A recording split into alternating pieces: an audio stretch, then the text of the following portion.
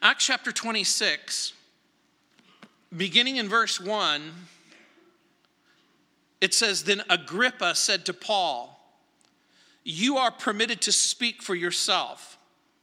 So Paul stretched out his hand and answered for himself, 'I think myself happy, King Agrippa, because today I shall answer for myself before you concerning all of the things which I'm accused of by the Jews, especially because you are expert in all customs and questions which have to do with the Jews. Therefore I beg you to hear me patiently. My manner of life from my youth, which was spent from the beginning among my own nation at Jerusalem, all the Jews know. They knew me from the first, if they were willing to testify that according to the strictest sect of our religion, I lived a Pharisee. And now I stand and am judged for the hope of the promise made by God to our fathers. To this promise our 12 tribes, earnestly serving God night and day, hope to attain. For this hope's sake, King Agrippa, I am accused by the Jews. Why should it be thought incredible by you that God raises the dead? Indeed, I myself thought I must do many things contrary to the name of Jesus of Nazareth. This I also did in Jerusalem, and many of the saints I shut up in prison, having received authority from the chief priests. And when they were put to death, I cast my vote against them. And I punished them often in every synagogue and compelled them to blaspheme, being exceedingly enraged against them. I persecuted them, even to foreign cities, while thus occupied as I journeyed to Damascus with authority and commission from the chief priests. At midday, O king, along the road I saw a light from heaven, brighter than the sun, shining around me and those who journeyed with me. And when we all had fallen to the ground, I heard a voice speaking to me and saying in the Hebrew language, 'Saul, Saul, why are you persecuting me? It's hard for you to kick against the goads.' So I said, 'Who are you, Lord?' And he said, 'I am Jesus, whom you're persecuting. But rise and stand on your feet.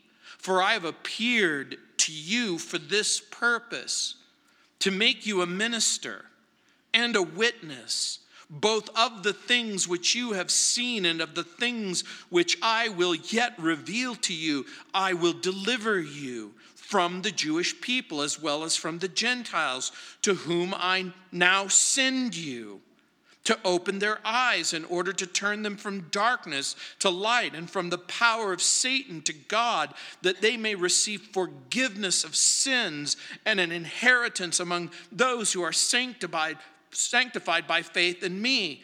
Therefore, King Agrippa, I was not disobedient to the heavenly vision." In this passage, Paul gives a clear, powerful description of his testimony.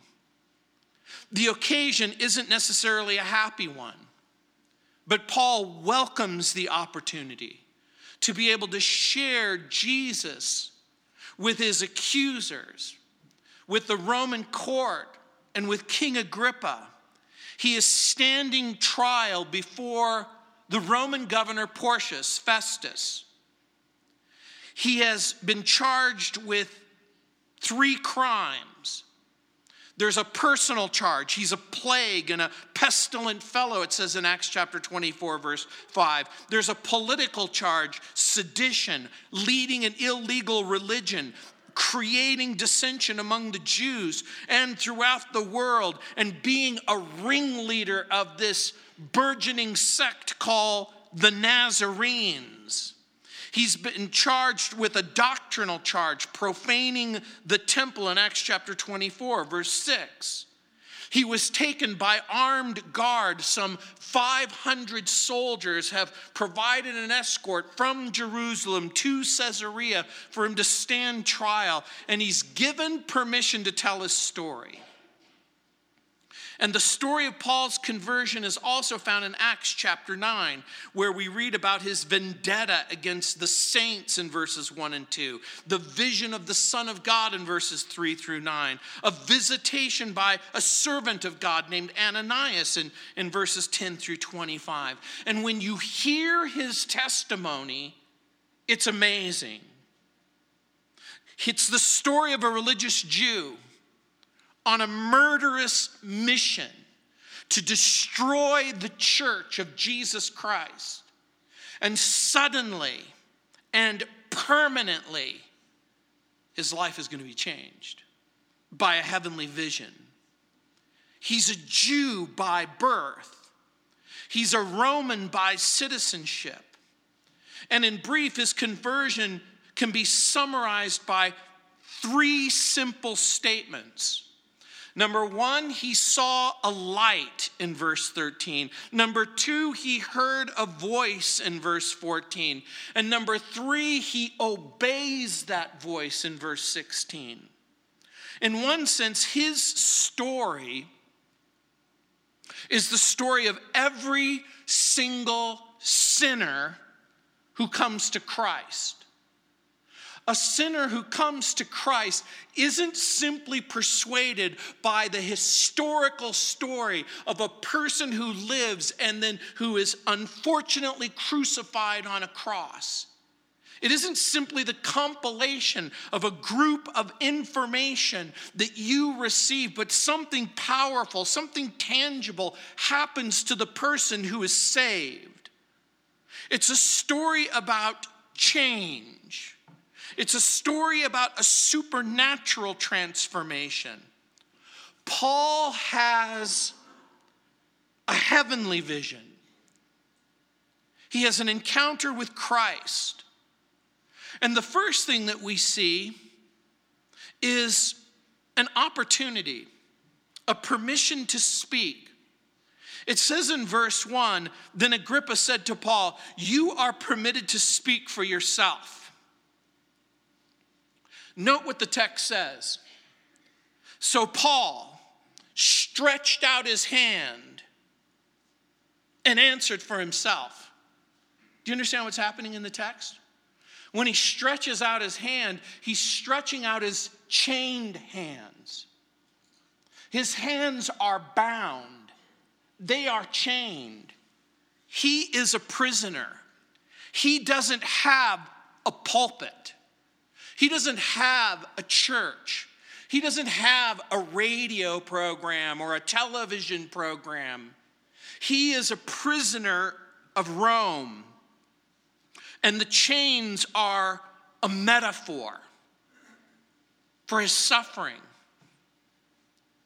for his persecution.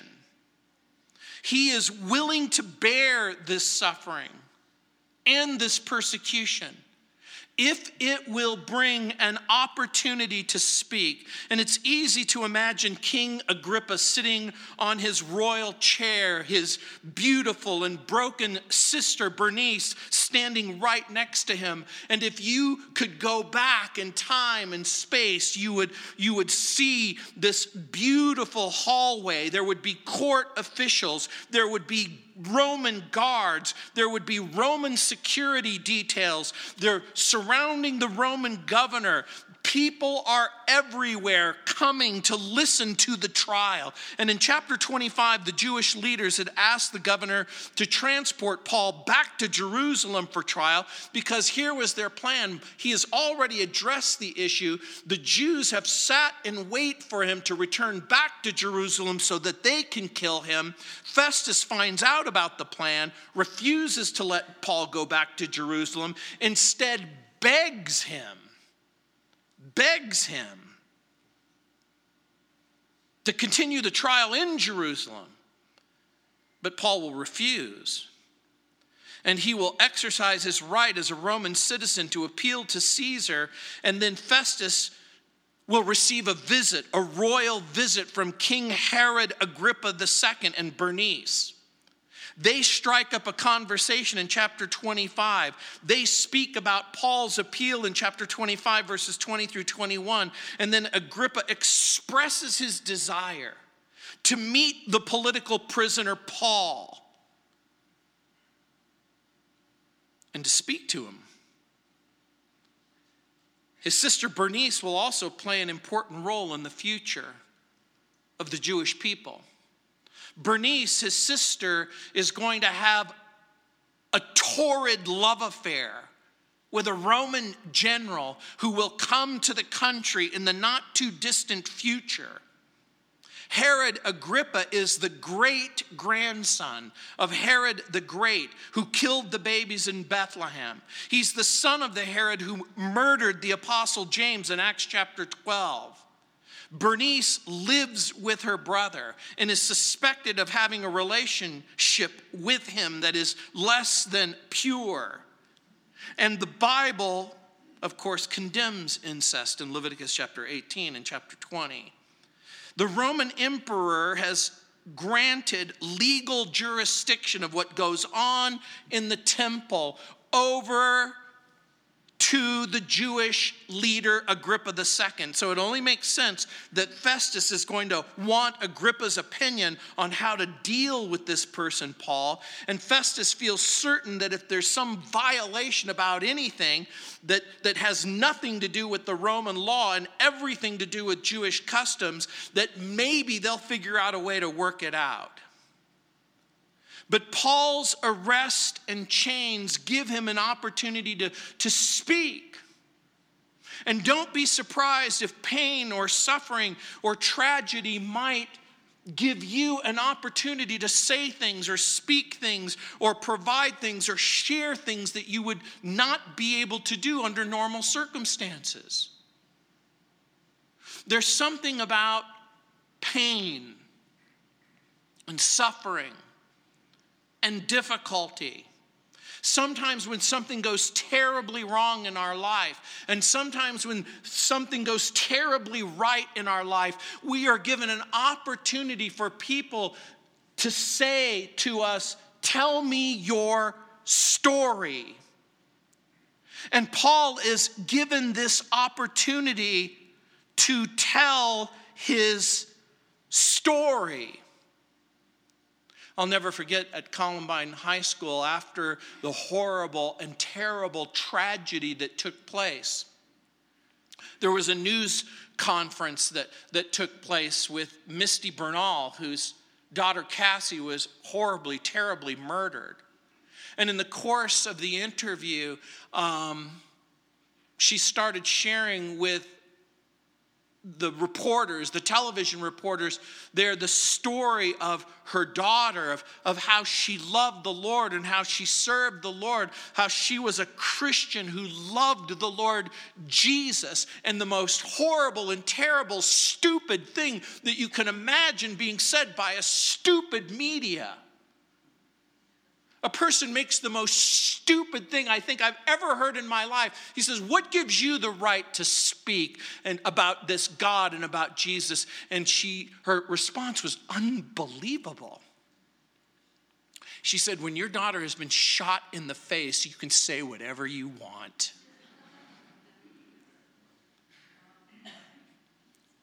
Trust me, none of us wants to experience that kind of pain and that kind of terror. But sometimes, under the worst circumstances imaginable, you might be given an opportunity to open your mouth. And look what Paul says when he speaks. "I think myself happy, King Agrippa, because today I shall appear for myself before you concerning the things which I'm accused of by the Jews, especially because you're an expert in all customs and questions which have to do with the Jews. Therefore, I beg you to hear me patiently." Paul concedes King Agrippa's expertise in the customs and questions of the Jewish people, and Paul pleads for patience. He basically says, "This may take a little time, so bear with me." The Christian is often faced with the question, when I'm given an opportunity to speak, what should I say? How should I say it? When should I speak? And when should I stay silent? Paul understands his audience. Paul acknowledges Agrippa's understanding of the customs and questions of the Jewish people. He then politely requests patience. Your permission might take an entirely different form, but don't be surprised if someone asks you to tell your story. Paul will do exactly that in verses 4 through 16. In broad terms, he's going to describe his life before Christ. He lived the life of a strict Pharisee in verses 4 and 5, a very orthodox life in verses 6 through 8, a hostile and bitter life in terms of hatred and animosity towards Christians and Christ in verses 9 through 11. He speaks of this heavenly vision, this encounter that he has with Jesus Christ in verses 12 through 18. In verse 4, he says, my manner of life from my youth, which was spent from the beginning among my own nation at Jerusalem, all the Jews know. Paul just simply reminds everyone there, my story is not an unknown story. It's one that has been heard over and over and over again. Paul says they knew me from the first if they were willing to testify that according to the strictest sect of our religion, I lived a Pharisee. In other words, he's not some crackpot person. He has religious training. He's grown up as a Pharisee. And a Pharisee, of course, is the radical wing of Judaism at the time who fundamentally and almost without exception are religiously observant. He says, and I now stand and am judged for the hope of the promise made by God to our fathers. In a single sentence, he sums up everything that God has revealed to the Jews in the past. When he talks about the hope that was revealed to God, he's talking about the hope that was spoken of in the law and the prophets and the writings. And he says, I stand judged for the hope of the promise. To this promise, our 12 tribes, earnestly serving God night and day, hope to attain. For this hope's sake, King Agrippa, I'm accused by the Jews. Why should it be thought incredible to you that God raises the dead? And from the very start, he brings up this uncomfortable historical reality that the dead don't always stay dead, that sometimes they come back to life. Now, I want you to think about this for a moment, just for a moment. Paul is a Jew. He is a religious Jew. He is an observant Jew. He is a Jew that believes in the resurrection. But as a hostile Jew and an angry Jew, he does not believe in the resurrection of Jesus from the dead at this point in the testimony, but he will come to that. And so when he says to King Agrippa, why should it be thought incredible to you that God raises the dead? This was a line of demarcation that was argued throughout the nation. In verse 9, he says, indeed, I myself thought I must do many things contrary to the name of Jesus of Nazareth. This I also did in Jerusalem, and many of the saints I shut up in prison, having received authority from the chief priests. And when they were put to death, I cast my vote against them. He found them. He caught them, he persecuted them, he tortured them, and when they stood trial, he voted against them. I punished them often in every synagogue and compelled them to blaspheme. How do you compel someone to blaspheme? The way you compel them is you coerce them through intimidation and threat. That's exactly what he did. Renounce Jesus. Renounce him.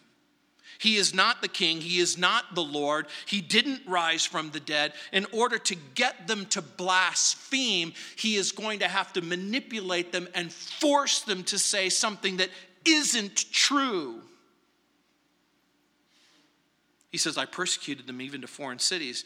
While thus occupied, I journeyed to Damascus with authority and commission from the chief priests. In other words, he is a man on a mission with proper authorizations. Look what it says in verse 13. At midday, O king, along the road I saw a light from heaven, brighter than the sun, shining around me and those who journeyed with me. And when we all had fallen to the ground, I heard a voice speaking to me and saying in the Hebrew language, Saul, Saul, why are you persecuting me? It's hard for you to kick against the goads. The Lord sees Saul's hostility towards the Christian and says that it is in fact hostility towards him. What are the goads? In the ancient world, men would use a very long stick to poke or goad or prick animals to motivate them, jab them, to go in a specific direction. These are the cuts of conscience. This is the jab of conviction in Paul's heart. This is the invisible stabs that were taking place that may have begun as early as being a witness to the execution of Stephen in the earlier part of the book of Acts. He sees this happening. He understands something is wrong. Something is wrong in his life and in his heart. Someone has said that conscience is what hurts when everything else around you feels so good. How is it possible that your life can be so good or so wonderful on the outside and so horrible on the inside? Paul's testimony in verse 15, so I said, who are you, Lord? And he said, I am Jesus, whom you're persecuting. There's no escape when the Lord speaks. And in verse 16 it says, but rise and stand on your feet, for I have appeared to you for this purpose, to make you a minister and a witness, both of the things which you have seen and the things which I want to reveal to you. Here is Saul, who's going to become Paul's commission.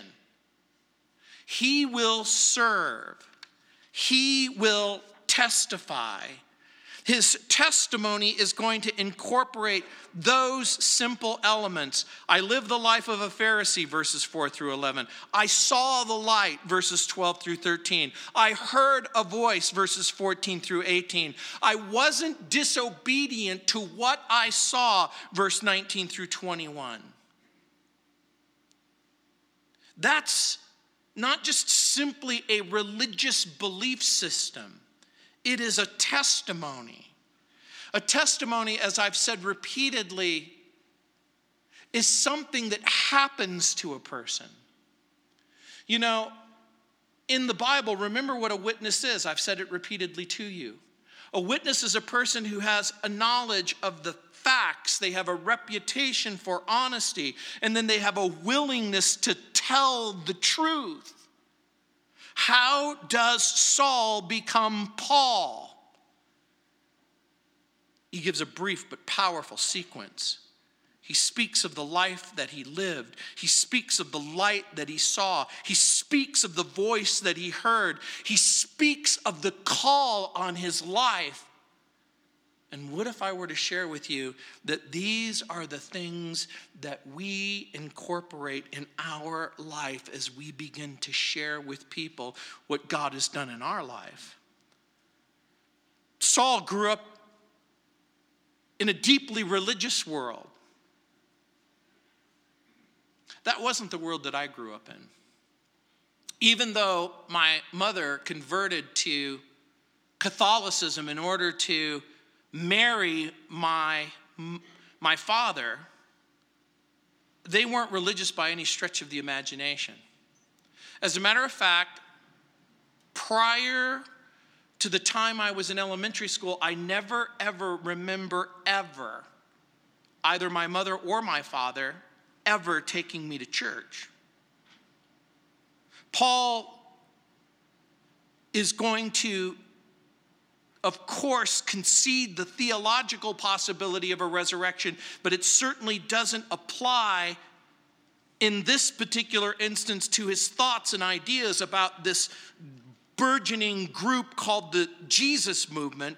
And remember, Paul remembers that it's midday when he saw the light from heaven. He remembers exactly where he was. He remembers exactly what he was doing. The presence of the bright light, the presence of the heavenly vision is found in all three accounts of his testimony. In chapter 9, in chapter 22, in chapter 26. Now, some of us remember with vivid accuracy where we were and what we were doing the night that we got saved, or the morning that we got saved, or the day that we got saved.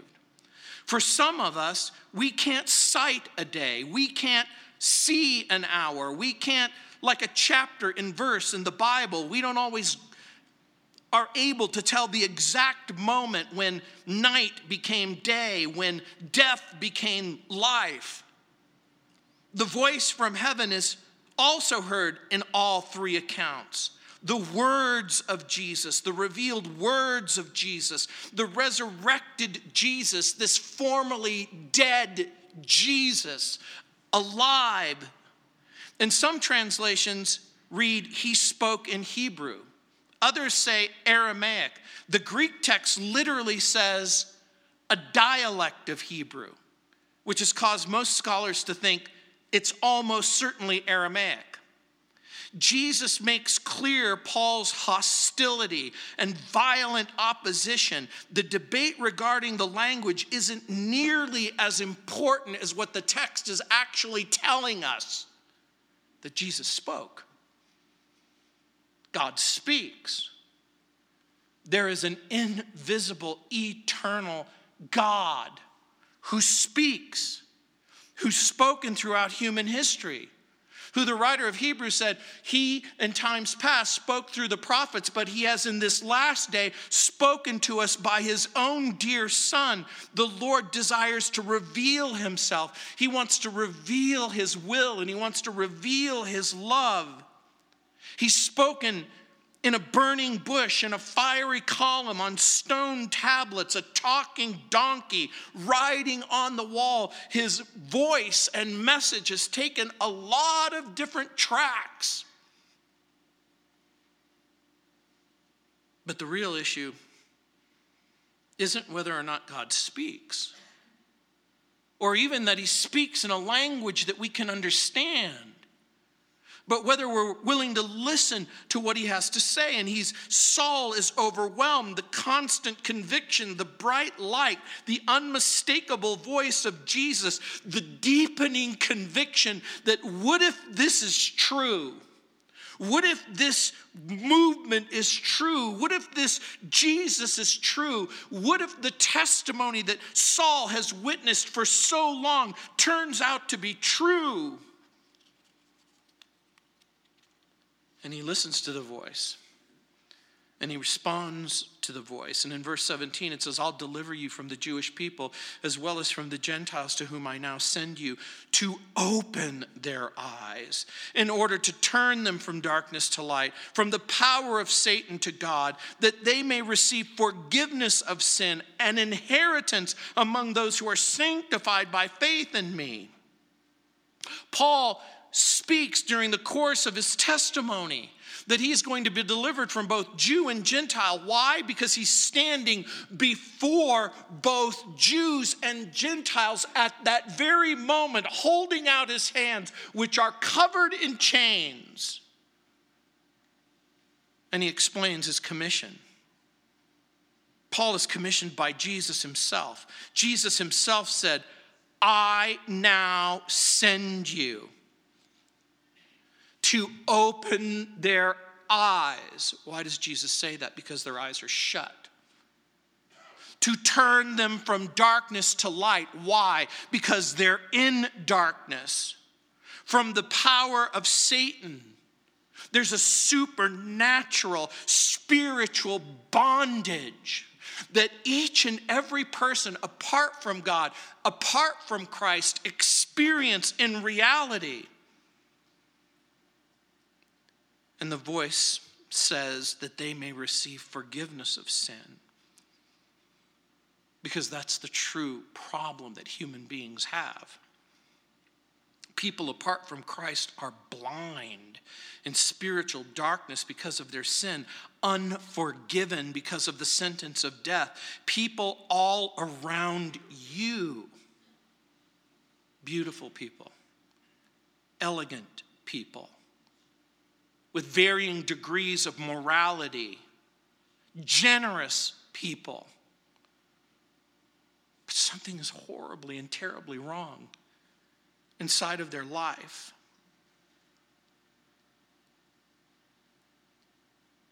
And when I read this, I thought about all of the permissions that I've been given throughout my life to speak, to tell my story. It's usually occurred during a time of great difficulty or challenge. I remember the very first time I ever gave my testimony. I was 16 years old. I had only been a Christian for 1 week. It just so happened that my best friend had come over, because he always came over on the weekends because he had a horrible crush on my sister. And he asked me what I did last week and why I seemed so different. And I told him. But he already knew part of my story, maybe a part of the story that you don't know. You see, I was born in New Orleans, Louisiana, March 24th, 1956. My mother met and married my father when she was 14 years old. My mother and father went to Mississippi because it was illegal to get married in Louisiana at the age of 14. At 15, she conceives me.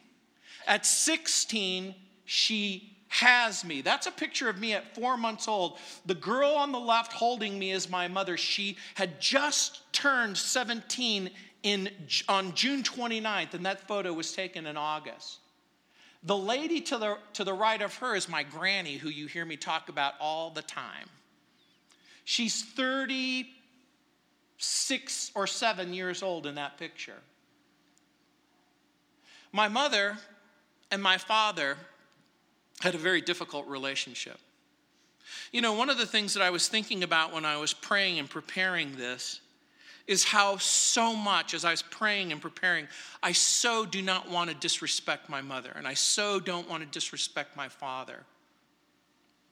I don't think any parent actually becomes a parent with the hope of ruining their child's life. Is it possible that parents make horrible mistakes, terrible mistakes, sinful mistakes that hurt their children for a very long time? I think that the answer is yes. And so when I tell you this, I don't in any way want you to misinterpret what I'm saying. I think that my mother and my father, given their age, their immaturity, and the difficulties and challenges that they face, did their very, very best. My father was from Sicily.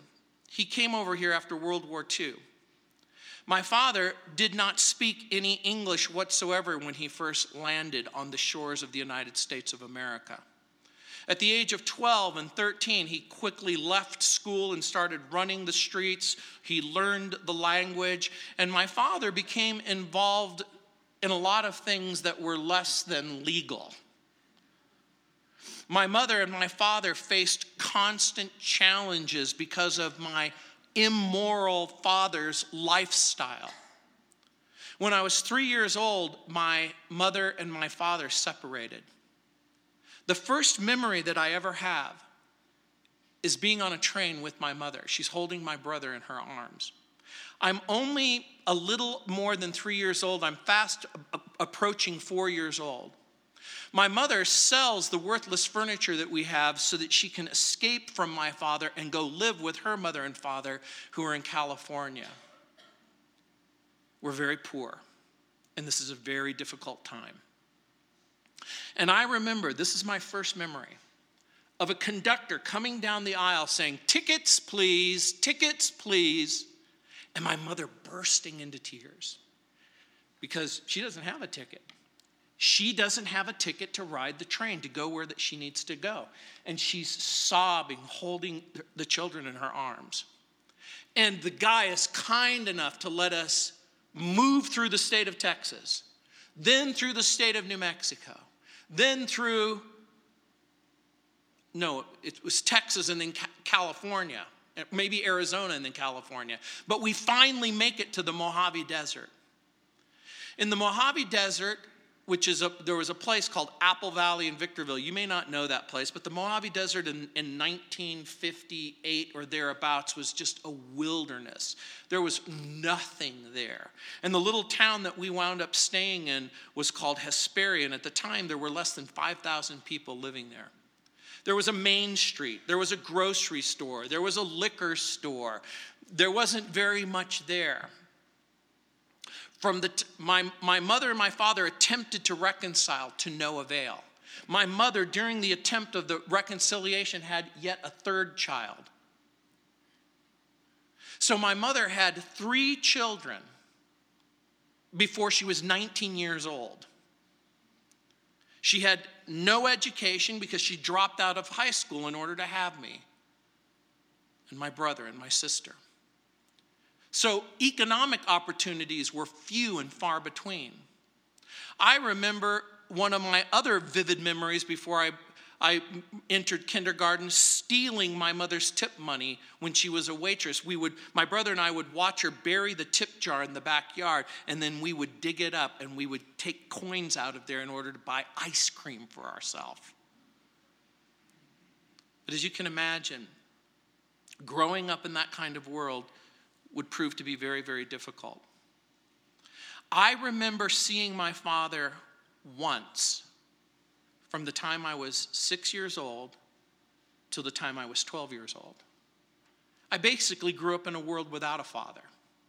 And because I grew up in a world without a father, there was a certain measure of bitterness and anger that began to well up inside of my heart. Not only was I skeptical and cynical towards almost everyone and everything, I was also deeply, deeply concerned because I lived in a world where there were no boundaries, there were no borders, there were no rules, that I sort of got to make up my own rules. Imagine the one time that you see your father between the age of 6 and 12, and you overhear the conversation that he has with your mother, and that is, how long am I going to have to pay for the mistake that I made so long ago? And you realize that you're the mistake. And the pain and the anger and the bitterness wells up inside of you.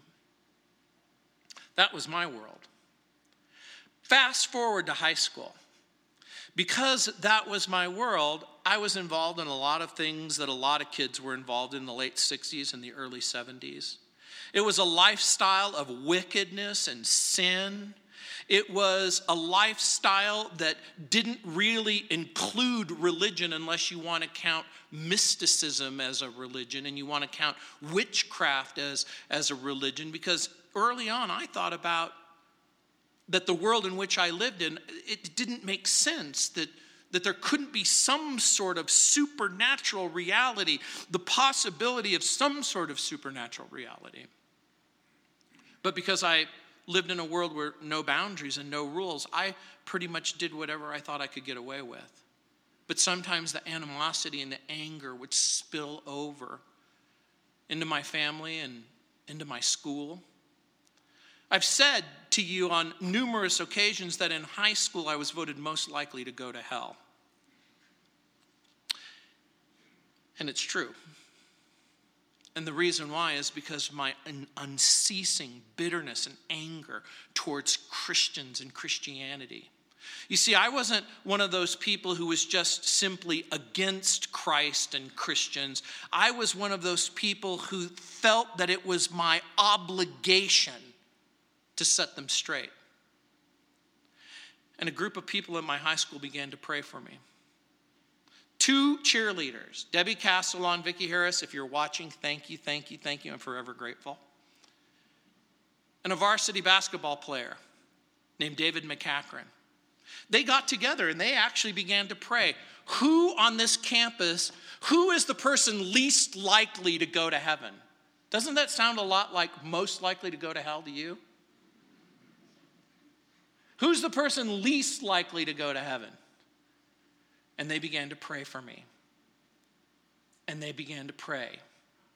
And they began to ask God for an open door. And the open door came with a Christian concert at Calvary Chapel, Costa Mesa. And David McCachran approached me and he basically said, hey, do you want to go to a concert? He didn't say it was a Christian concert. And I thought, I was very deeply suspicious of him anyway. And I thought, no, this is not for me. And then he goes, 2 cheerleaders will be going. And now I'm starting to get, maybe I'll go. Cheerleaders, yes. The thing that sealed the deal was food. Oh, by the way, I'll buy you dinner. I know, shame to say at 16 years old, free food. Yeah, there was only one thing I liked more than food. That was free food. So we begin a journey down to Calvary Chapel, Costa Mesa. And I am, again, deeply suspicious and really reluctant. Because they started talking a little bit about this God and this Christ and this Christianity stuff. But I asked them questions. Are you telling me that everyone who doesn't believe the way you believe, they're going to go to hell? And it's interesting because I was trying to pick a fight. I was trying to have an argument. And God in his grace and his mercy put the right people at the right time with someone like me. The person who was driving, he basically said, I don't know, man, but you'll see. And I said, are you going to tell me that all Muslims, all Hindus, all people who don't share your outlook and your faith, they're going to hell? And he goes, I don't know, man, but you'll see. What about the problem of pain and suffering? How do you explain this broken world? How do you explain the wickedness and the brokenness that exists on the planet Earth? He goes, I don't know, man, but you'll see. And by this time, I am furious because it's all starting to close in on me. Because if there's no argument that I can win and I can satisfy myself, then I might have to actually go to this place. And I wound up going to this Christian concert, and there was a guy who was preaching, and I remember again like it was yesterday. The person had long curly hair, and he was wearing overalls. And he was preaching from John chapter 11. It was the story of Lazarus. Almost all of you know the story. Lazarus is dead.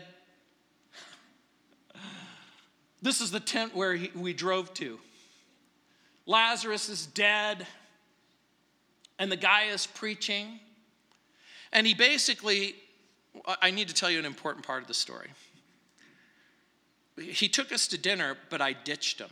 We were at some sort of Del Taco or Taco Bell or something like that was across the street from this tent. And I thought, I can't be with these people. Even if I have to walk home, which was 2 hours away. If I have to walk home, I'm going to walk home. And as you can see, it's fairly well attended. And so I ditched them, but I'm thinking, okay, maybe I can get a ride after this nonsense is over with. And so I sneak into this tent. And I have no idea where they are. And I'm hearing the person preach from John chapter 11. And he's preaching and he basically says, you know, if you go to India today, there's a shrine to the Buddha. And there in this little shrine is one single tooth that's left of the Buddha because the rest of him is dust. The only thing that survived is his tooth. And I go, yeah, make fun of what you don't understand. And he goes, if you go to the tomb in Mecca or Medina and in Arabia, and you can find the tomb of the prophet Muhammad. I said, yeah, make fun of what you don't understand. And he said, but if you go to Jerusalem, you'll find that it's an empty tomb. And I go, yeah, right.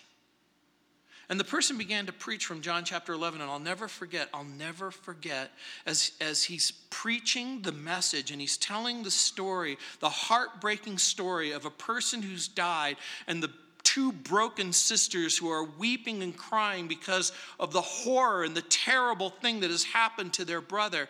And they had reached out and asked Jesus to come, and he had delayed his coming. And you know the story, because in John chapter 11, you'll remember, he says to the sister, "Do you understand that I'm the resurrection and the life? And he that believes in me, even if he were dead." And she goes, yes, we understand that he'll come back to life. And we understand that at the last day, all of that's going to come. And Jesus said, no. Here's what I want you to do. I want you to remove the stone. And there was a particular portion in John's gospel that I'll never forget, because at that particular moment in the text, the sister says to Jesus, "But Lord, he stinketh," in the old King James. But even I at 16 know what stinketh means. And it was as if the Holy Spirit took those words and put them inside of my heart. And I heard a voice. And the voice said, "You stinketh." And I thought it was, teenage hygiene. No, you stinketh. There's something dead, wrong, empty inside of your heart. The wickedness, the anger, the bitterness, the sin, like a deep and disgusting cloud started crowding out my heart, and I realized it was as if I could even smell the odor of death. I don't know if you've ever smelled a dead person's body or the odor of death, but it is exactly that. It is a pungent, disgusting smell that is overwhelming. And just for a brief moment, I paused to listen. And as the person said, and then Jesus said, "Lazarus, come forth." And you'll remember the story, how Lazarus comes forth from the grave, and Jesus said, "Release him." And that's exactly what happens. And for just one moment, I thought, if Jesus can bring a dead, rotting, decomposing corpse back to life, I wonder if he could save me. And it was at that moment. It was at that precious moment. It was at that moment. It wasn't the threat of hell. It wasn't even a deserved punishment, which I knew that my sins deserved. I knew that my sin had brought death on my heart and in my life. But there was just a moment inside of my head where I wondered whether or not, if Jesus could bring this dead person back to life, if he could bring me back to life. And the person preaching said, "I want you to know that if you feel like you're dead inside of your heart, Jesus can bring you back to life." He said, "I'm going to invite you to come forward and receive Christ as your Lord and your Savior." Now, again, at this tent, there are literally thousands of people there. On March 3rd, 1973, 3 people went forward. And I was one of those 3. 3 people. The person preaching that night later told me that he thought it was a bust. It's a disaster when you put this much time and this much effort into an event and only 3 people come forward. But I came forward that night to receive Christ as my Savior. And I remember walking, and across the tent, I heard the 2 cheerleaders scream at the top of their voice. And they started like a Jesus cheer. And everybody stood to their feet, and I go down and I start to pray, and I remember vividly the prayer about that I was a sinner in need of a Savior, and that would Jesus come into my life, and would he change my life, and would he take this sin from my life, and would he give me life and goodness inside of my heart. And it was as if the weight of the world began to lift from my shoulders. And that night, on March 3rd, 1973, the rain started falling in Orange County, and we got back into the car, and we drove to the desert where we lived. And the next week, my friend came by, and I told him this story. And he was so angry.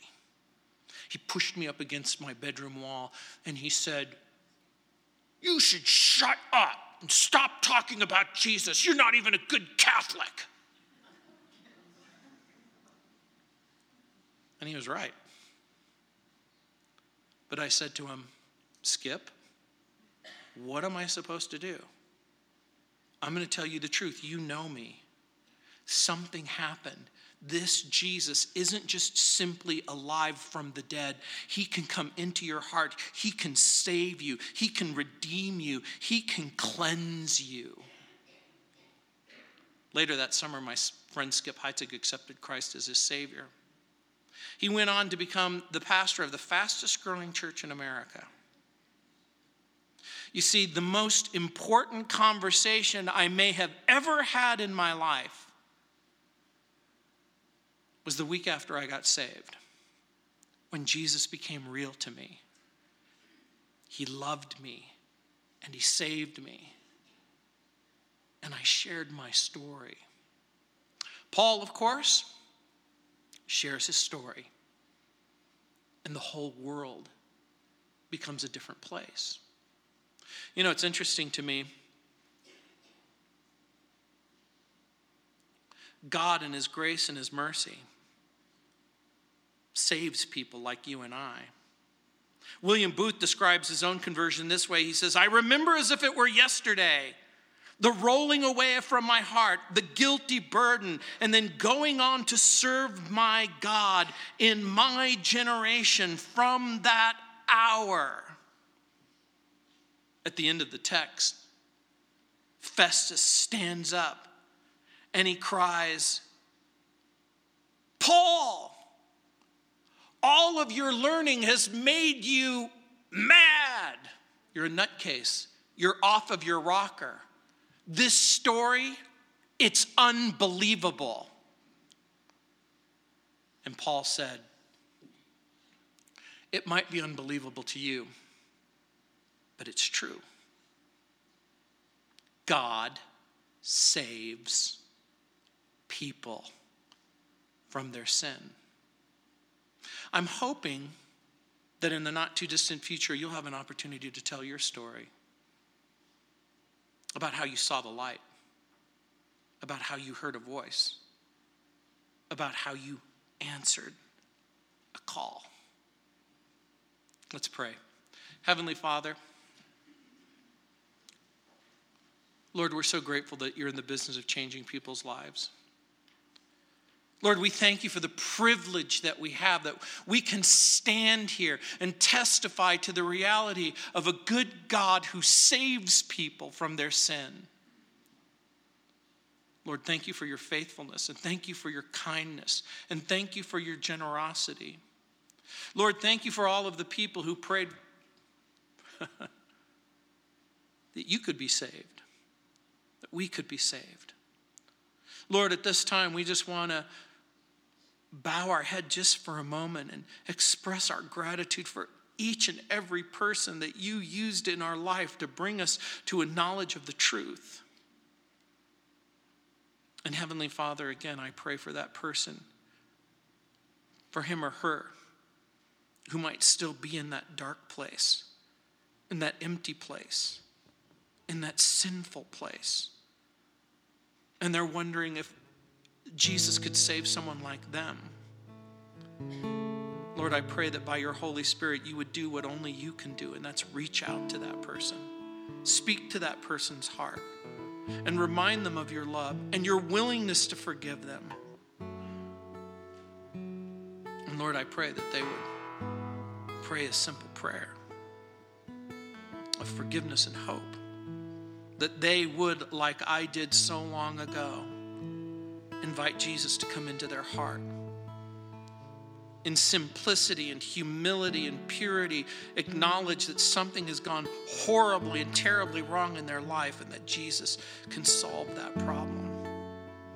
That he's willing to save you and redeem you and give you a brand new life. And if that's you, you know you've never received Christ. You know that there's something horribly and terribly wrong, and you've become convinced that only Jesus can fix it. Just raise your hand.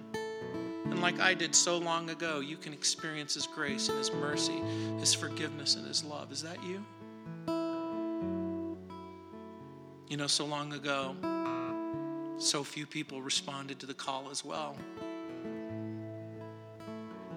But God, and his grace and his mercy is still in the business of changing people's lives. So Lord, again, I pray for these men and women. Thank you for their love. Thank you, Lord, for the privilege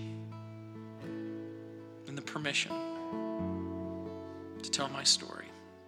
In Jesus' name, amen. Let's stand.